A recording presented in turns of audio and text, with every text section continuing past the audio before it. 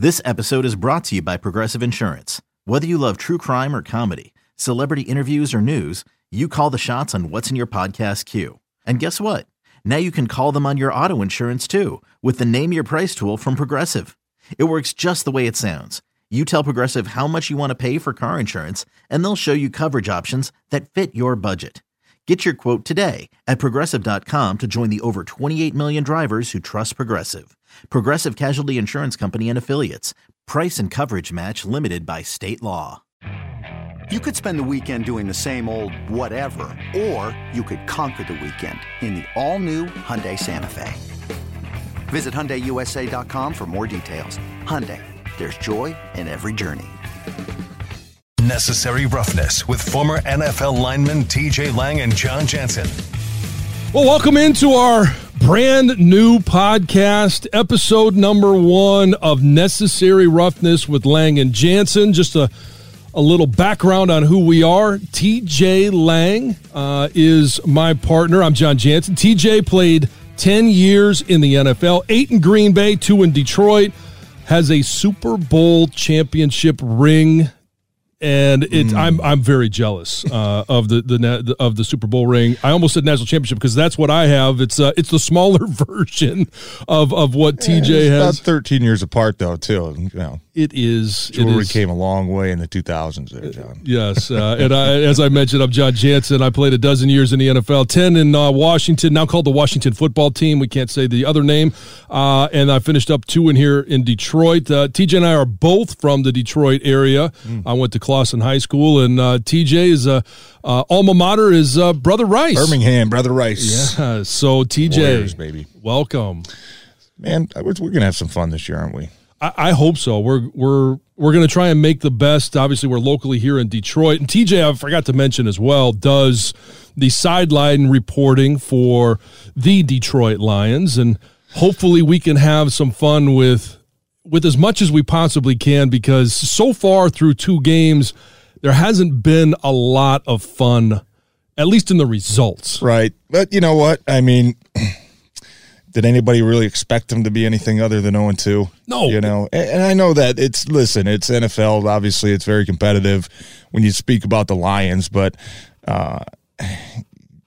when the schedule came out, you're like, okay, San Fran, perennial playoff team when they're healthy. Yeah. Green Bay, okay, 2 straight NFC Championship games. Okay, let's just try to play well. But obviously, it's, you know, it's the expectations, I feel like, for the first time in a long time in Detroit are realistic. You know, sometimes when you get a new coach, new, you know, players, front office, it's like, oh yeah, hell yeah, we're going, you know, it's super. Yeah. Everybody in Detroit has really tempered their expectations and given this team a chance to at least define who they are and build who they are. And it's just good. Listen, man, it's. I know people don't like the word rebuild.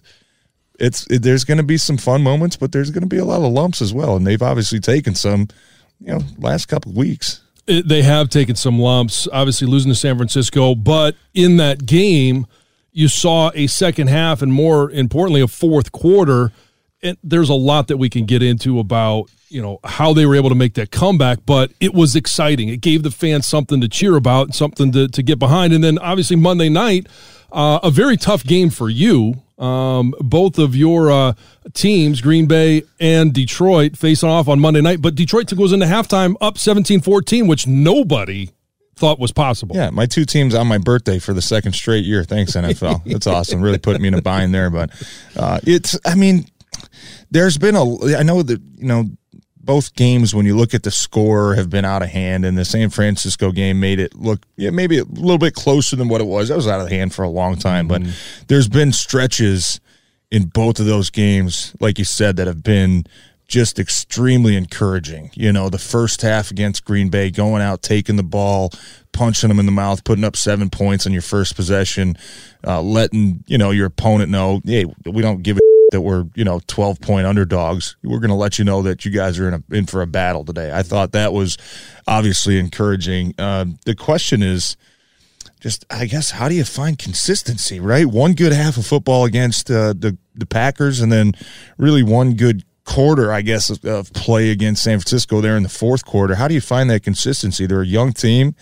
They've got a really young secondary with a couple, really bad injuries so far through 2 weeks with Melifonwu and with Jeff Okudah. But where do you find that consistency? That's the hardest part about being not only a good player in this league, but a good team in this league is, you're going to take some lumps. There's going to be adversity, but how do you find that consistency? That's the battle that I think they're facing right now. Well, let's start from the top down, because this offseason, you've got a new GM, you've got a new head coach, you've got, new coaching staff. Then, they all start to put the plans in place, and they basically admit, whether they want to publicly or not, that this is a rebuild. And it was signified, I think, by ownership giving Brad Holmes and Matt Campbell 6-year deals. Yeah, the long contracts, yeah. So they know that it's a complete rebuild. And it's going to take 2, 3, I don't want to say 4, but it's going to take a number of years before they get to respectability and where they're competing for either a wild card spot, a playoff spot, a division championship, whatever you want to talk about as the landmark for, success. And honestly, it's just a playoff win here in Detroit. Right. But then you look at the trade that's made. They send Matt Stafford out to L.A. They get Jared Goff and 2 first-round picks.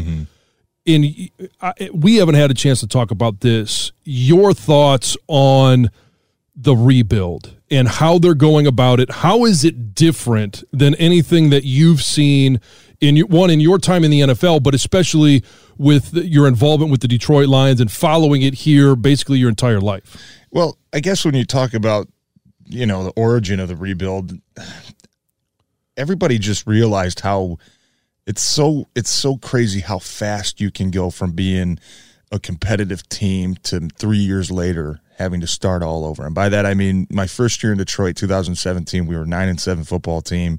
We lost a game on the last inch, Golden taken, tackled by Atlanta, not scoring. That's 10 wins. Okay, Cincinnati beat us by a field goal. Pittsburgh beat us by 2 points.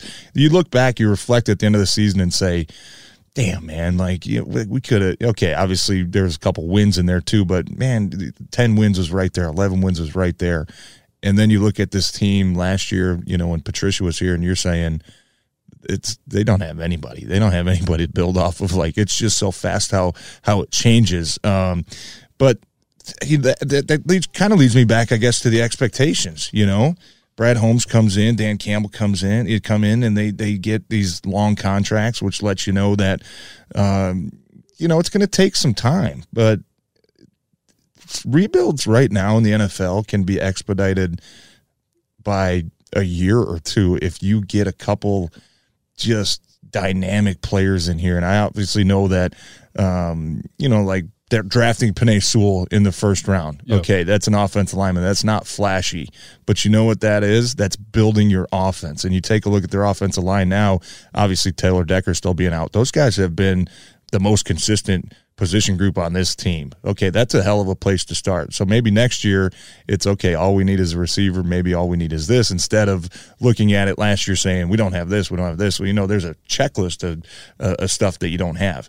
All it takes sometimes is one player that you bring in for free agents around the league to say, oh, look at that guy over there in Detroit, I want to go play with him, and Penei Sewell could be that type of guy. I know it's not a flashy pick, but if they end up finding that guy at some point, maybe next year on the defensive side, where other guys are saying, I want to go play with him, you can cut a year or two off that rebuild, man. And hopefully time will obviously tell on that. But it's been, look at where the Cleveland Browns were 4 years ago. Look at where they were 3 years ago. Look at them now. And it started with them really building the offensive line, going out and getting a couple guys, drafting left tackle from Alabama, like Jedrick Wills, right? And going and signing, J.C. Treader and Wyatt Teller. They just built that offensive line, and it wasn't pretty for a year,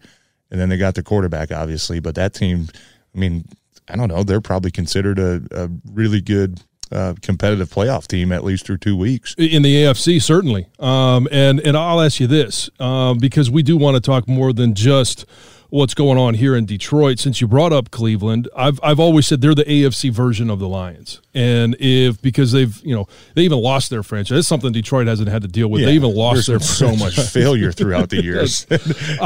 But Baker Mayfield, you've got this offensive line that you just described. You've got two really good running backs. Mm-hmm. You've got a stable of receivers. So offensively, they're one of the most dynamic offenses, or should be one of the most dynamic offenses in the NFL. Now, week one, the wheels came off a little bit, but that's because they were playing against Patrick Mahomes in Kansas City.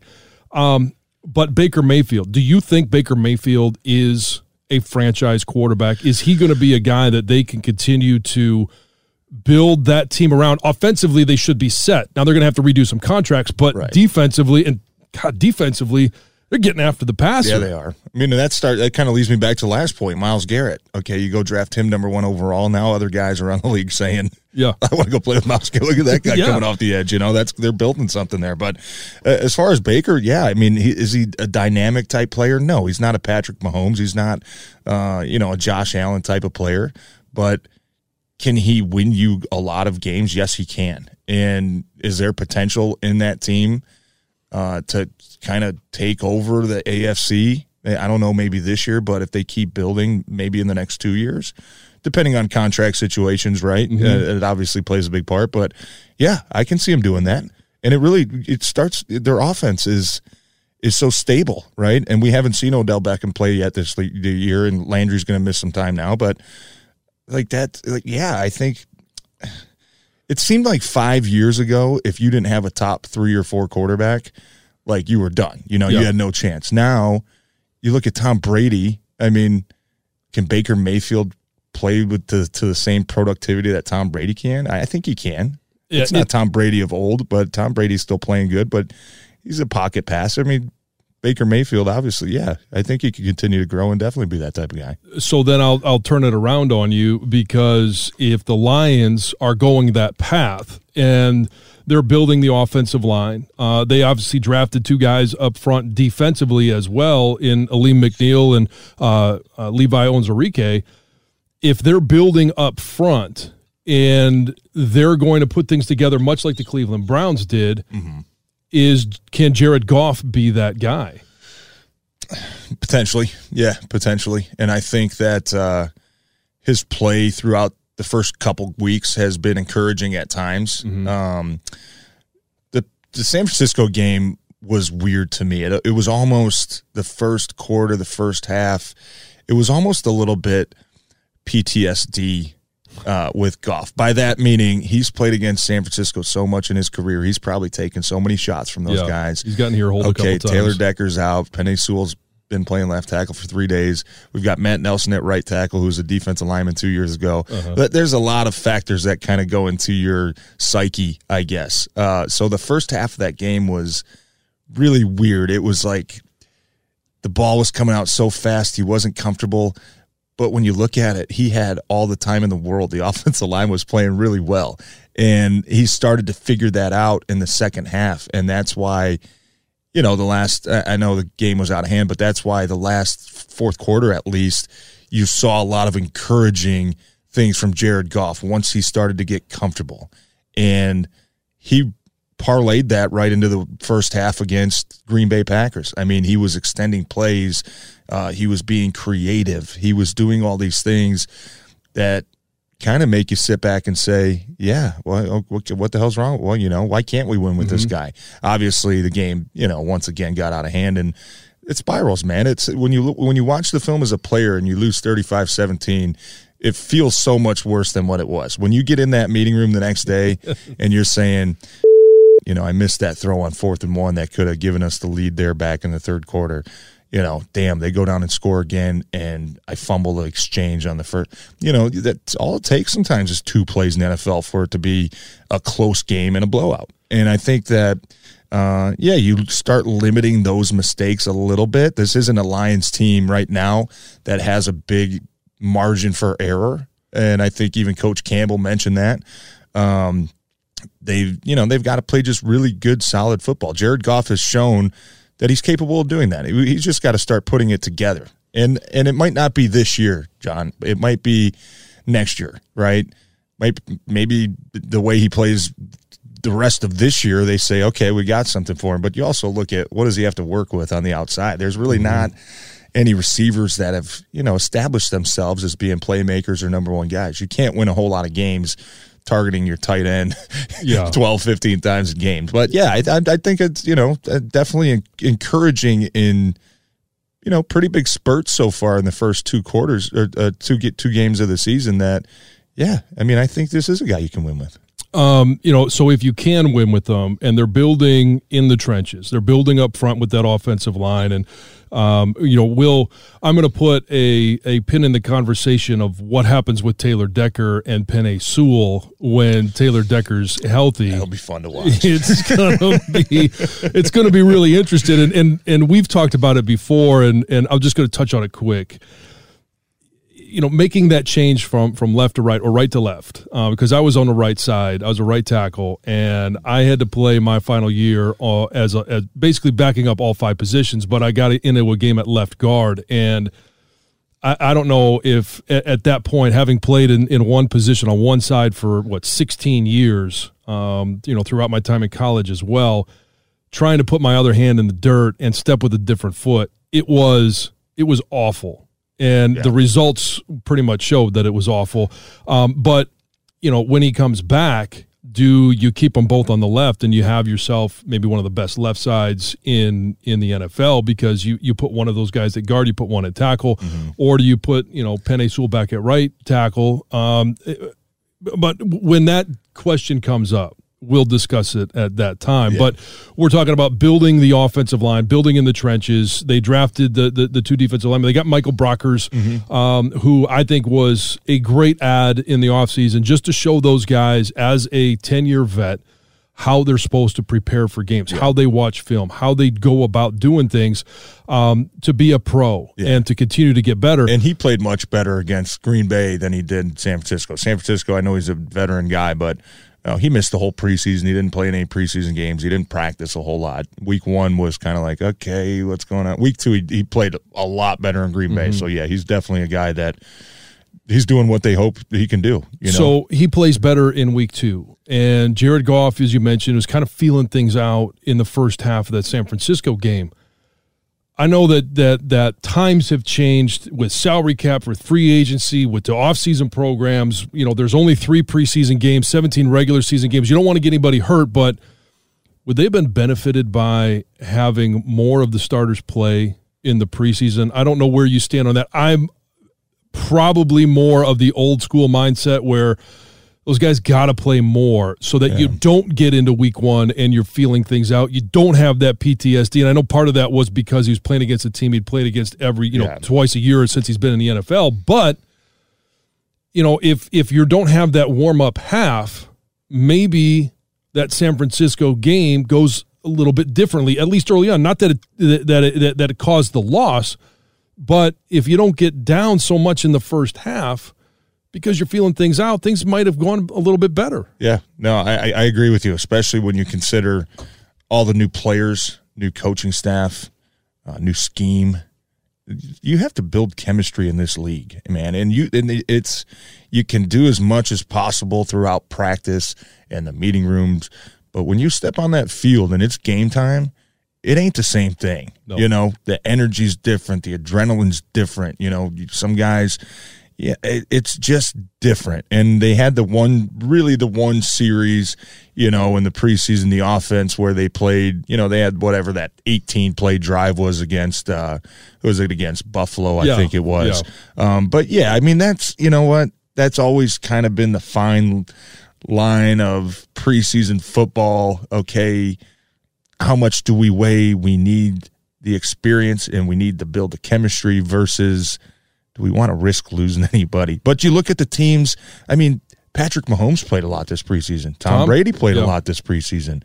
Aaron Rodgers didn't play it all this preseason. They go out week 1 and lay a stinker. So I think, there's definitely – I don't know what the exact formula is, but I would say if you're a young team with new coaches, you have to take advantage of every game rep possible. There's just so many things you can't simulate on a practice field or in a meeting room. And so, maybe that was part of it in San Francisco where, okay, haven't been hit in a while, haven't done this in a while, haven't, had to go back out for 2 series in a while.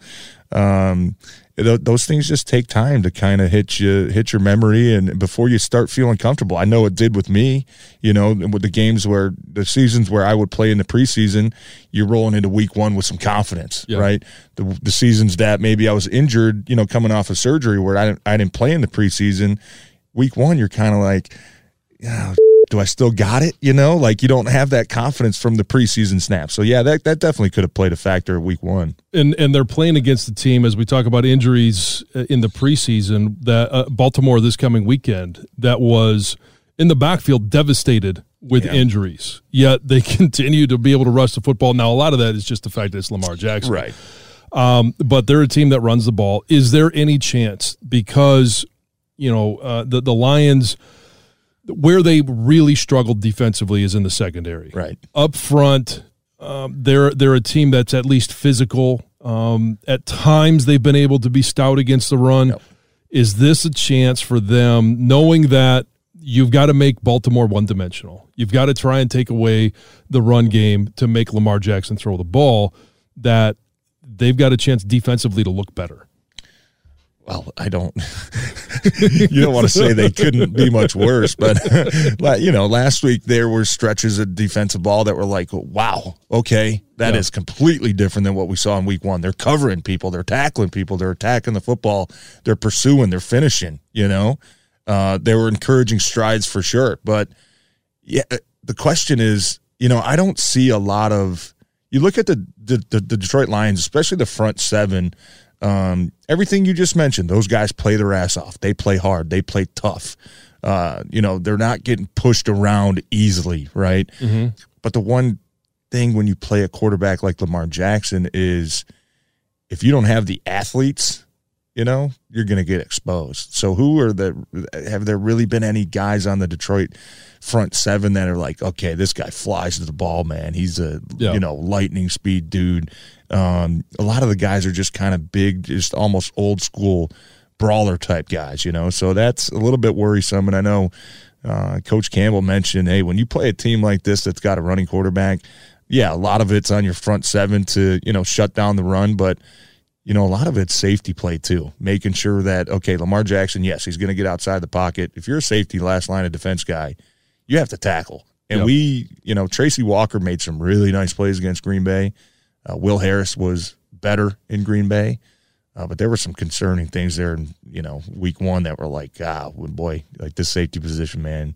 So that's if they're going to play well and have a chance to stop the rushing attack of, Baltimore, it's got to come down really to the middle of that defense in the interior, including the inside linebackers. Yeah. And those safeties are going to have to play their ass off. And we're hoping to see a little bit more of Derek Barnes. Yeah. I know that Dan talked about, Alex Anzalone and, 10 led the team in tackles. Right. He plays hard. We've all seen those guys, right? That when every time they step on the field, they're going to play balls out. Yeah. And that's just what they do. Guys, yeah.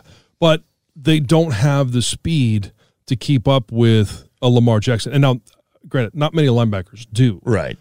Does Derek Tampa's Barnes? Got a couple, but those guys are anomalies. That's why they're defending world champs, and they got everybody back.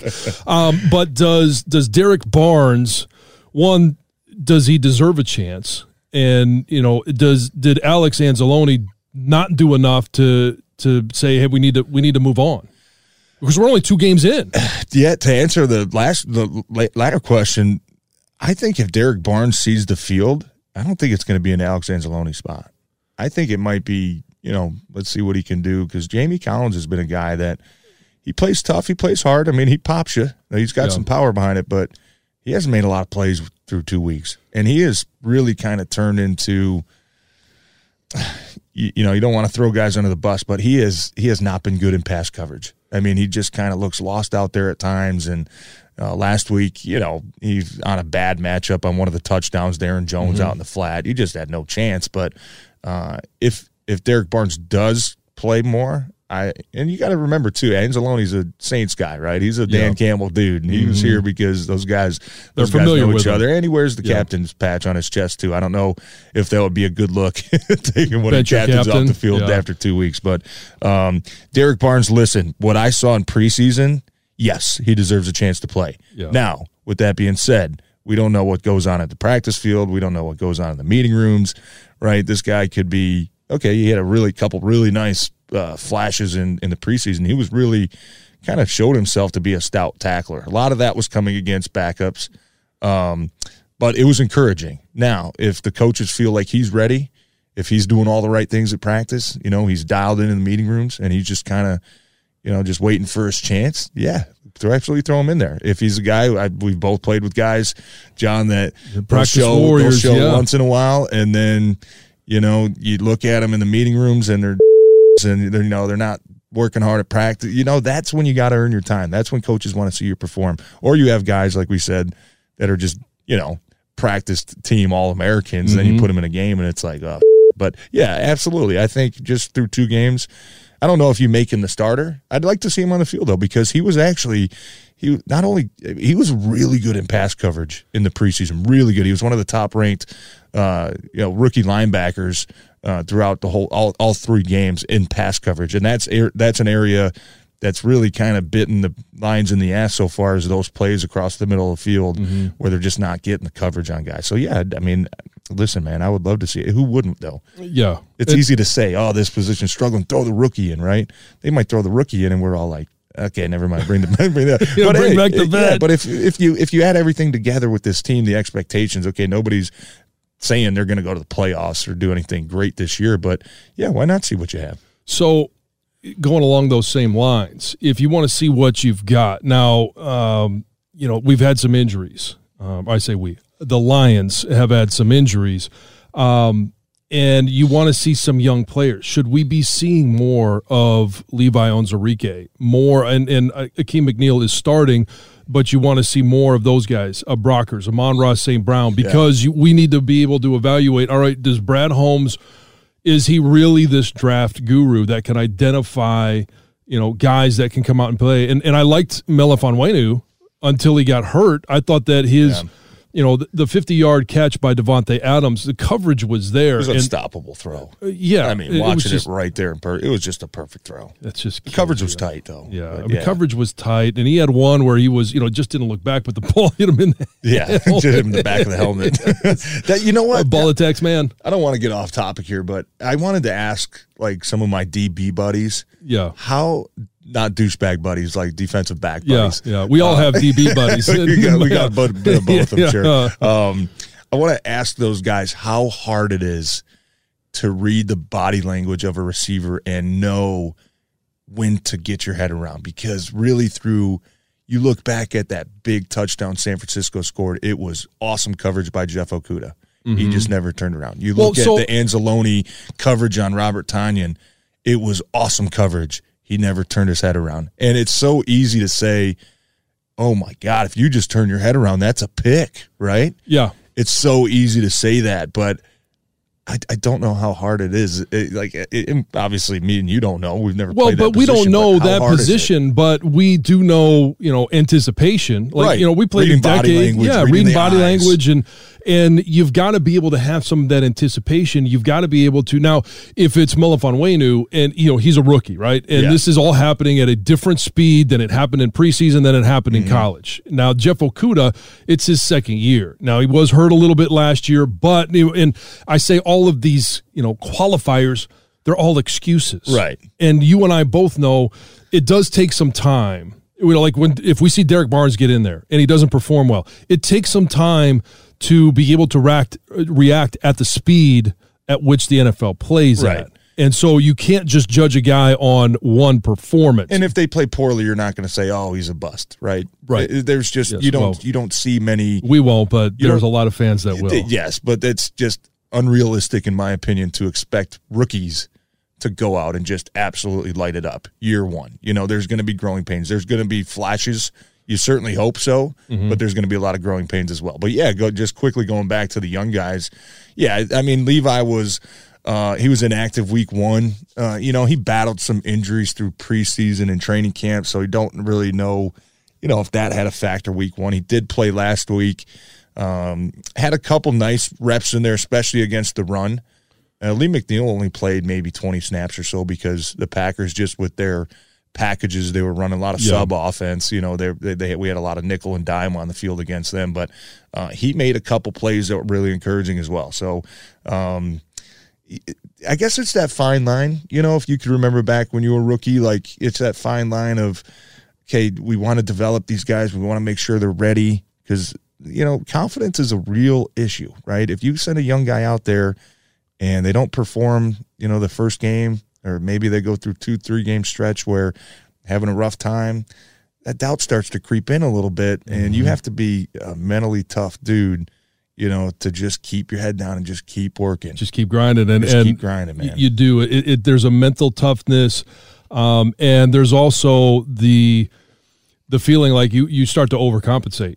And you try to do too much. You try and do too much, and I think we saw it with Matt Nelson against San Francisco, where he opens his hip and gives up a pressure, and then the next play he oversets, and somebody beats him inside. So it's overcompensation. I don't know what it means to overcompensate for a defensive back. I know what it means for some DBs, but because they're DBs because they do overcompensate. I want to shift focus just a little bit to the rest of the NFL, and when I look at just throughout 2 games, the biggest surprise to me, and maybe it shouldn't be, but in the NFC South, obviously nobody's surprised that Tampa's 2-0. Yeah, but Carolina 2-0 with new quarterback, second year, head coach in Matt Rule. They are, to me, the surprise so far of the NFL. Is there anybody else that you would say, you know what, I don't think we could include anybody in the NFC West because that's just a kick-ass division. And, same with the AFC West. Out West, they've got some pretty good football right now. Any other surprises? Yeah, Vegas, I think.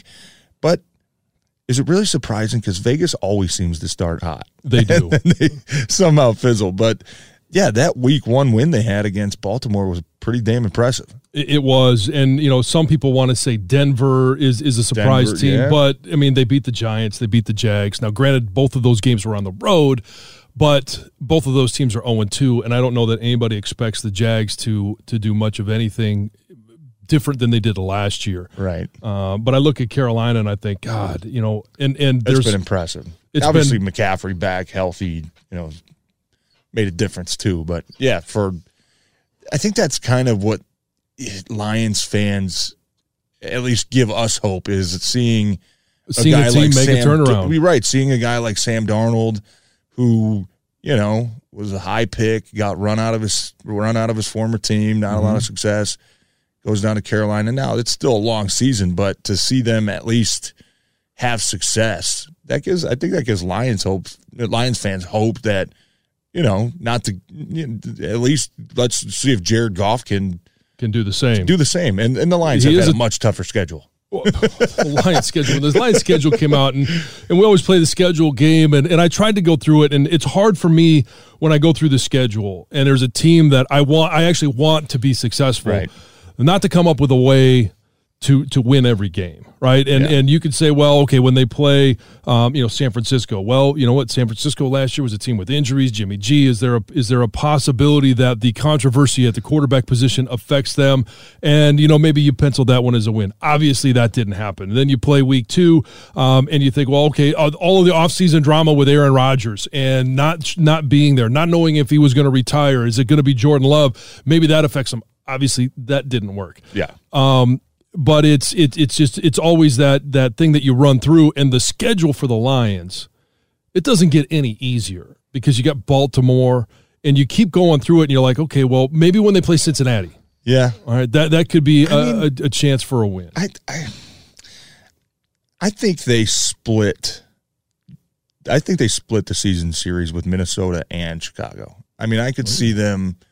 I don't know, maybe about, in 2 weeks from now when home team wins to Chicago. Yeah, I could see the home teams pulling them out. I mean, just the way that, like, the Lions, Justin Fields didn't look that good. He didn't look that good, and obviously, let's see how they play against a dual threat quarterback this week in Lamar Jackson. But hey, they played well against Trey Lance. Trey Lance didn't do much when he was in for the 4 or 5 snaps. I don't know how much stock you could put into that, but I could, they seem like they would match up well against Chicago. Just the style of football that wants to be played with running the ball. Obviously, it's, having to stop the run. I mean, I wouldn't. Let's see how this week goes. Maybe it's a different tone next week. I think I might call my shot and say the Lions got a chance to go to Chicago and get the first win. I just don't know why. They played tough against Chicago. I could see that happening. So here's what happens in the audio industry, whether it's radio or broadcast or podcast. People are going to take that and they're going to say, TJ Lang guaranteed a win against Chicago. I could see it. I could see a scenario. I heard it. Where it happens. I could see a scenario where it happens. But shoot, man, they got a chance. What other surprises have there really been? I mean, 2 weeks. 2 weeks. It's hard to say that there's small surprise. Sample size. I mean, you could look at. Kansas City losing in September. Patrick Mahomes throwing an interception in September. Yeah, right. Yeah, losing for the first time ever. You look at, I never feel bad for this team, but look at the Vikings' first 2 games.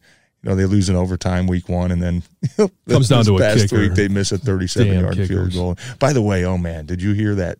Did you hear the call from their play-by-play guy? I did. It was amazing. He thought that they had hit it, and he was celebrating a win. He was going hard too. And then on top of it, you hear the post game, and Zimmer thinks that one was basically easy. automatic. Yeah. I thought it was going to be an easy one. Yeah, just much golf. How many times have kickers screwed your teams in your career? Points for me, not much. I mean, I was lucky to play with Mason Crosby for a while, and Matt Prater was, pretty damn automatic too. So that's the last. I mean, when you're a team, that's why, and I don't want to get into this conversation, but when they didn't re-sign Matt Prater, it was like, okay, you could kind of understand it, right? But at the same time, you're like, if you're the Lions, the wins might be limited this year. Where you're going to get your points. The games that you do have a chance to win, do you want the kicker to be the one to cost you? You know what I mean? Like if we're in a battle and it's 20-20, we're down 21-20, we got a 45-yarder to win. And I don't know. I mean, Seibert, he's been okay so far, but it's just you don't ever want to skimp out on a kicker. I feel like that's an easy position to say, oh, we'll just replace it. But the good ones, the good ones will win you some games. All right, let's just before we end this, let's talk kickers because Seibert's the kicker right now. We've already seen 4 times now Dan Campbell go for it on 4th and 1. Yeah. Where you could have put 3 points on the board. Mm-hmm. So if Prater's your kicker, and now I know he wasn't automatic last year, but he's still one of the better kickers in the NFL. That's 12 points, and it's not just the 12 points; it's momentum, it's leads, it's the opportunity to put points on the board on drives and walking off the field or jogging off the field, whatever you want to do. It's knowing that you came away with something. Yeah. 4th and 1 on the amount of times that they've done it. Do you think Dan Campbell makes a different choice if Prater's the kicker as opposed to Seibert? No, I don't. And I think it's because, you look at the teams that they faced. Field goals aren't going to beat the San Francisco. They're not going to beat the Niners. They're not going to beat the Packers. Now, maybe you could make a case against Green Bay where the score was 21-20.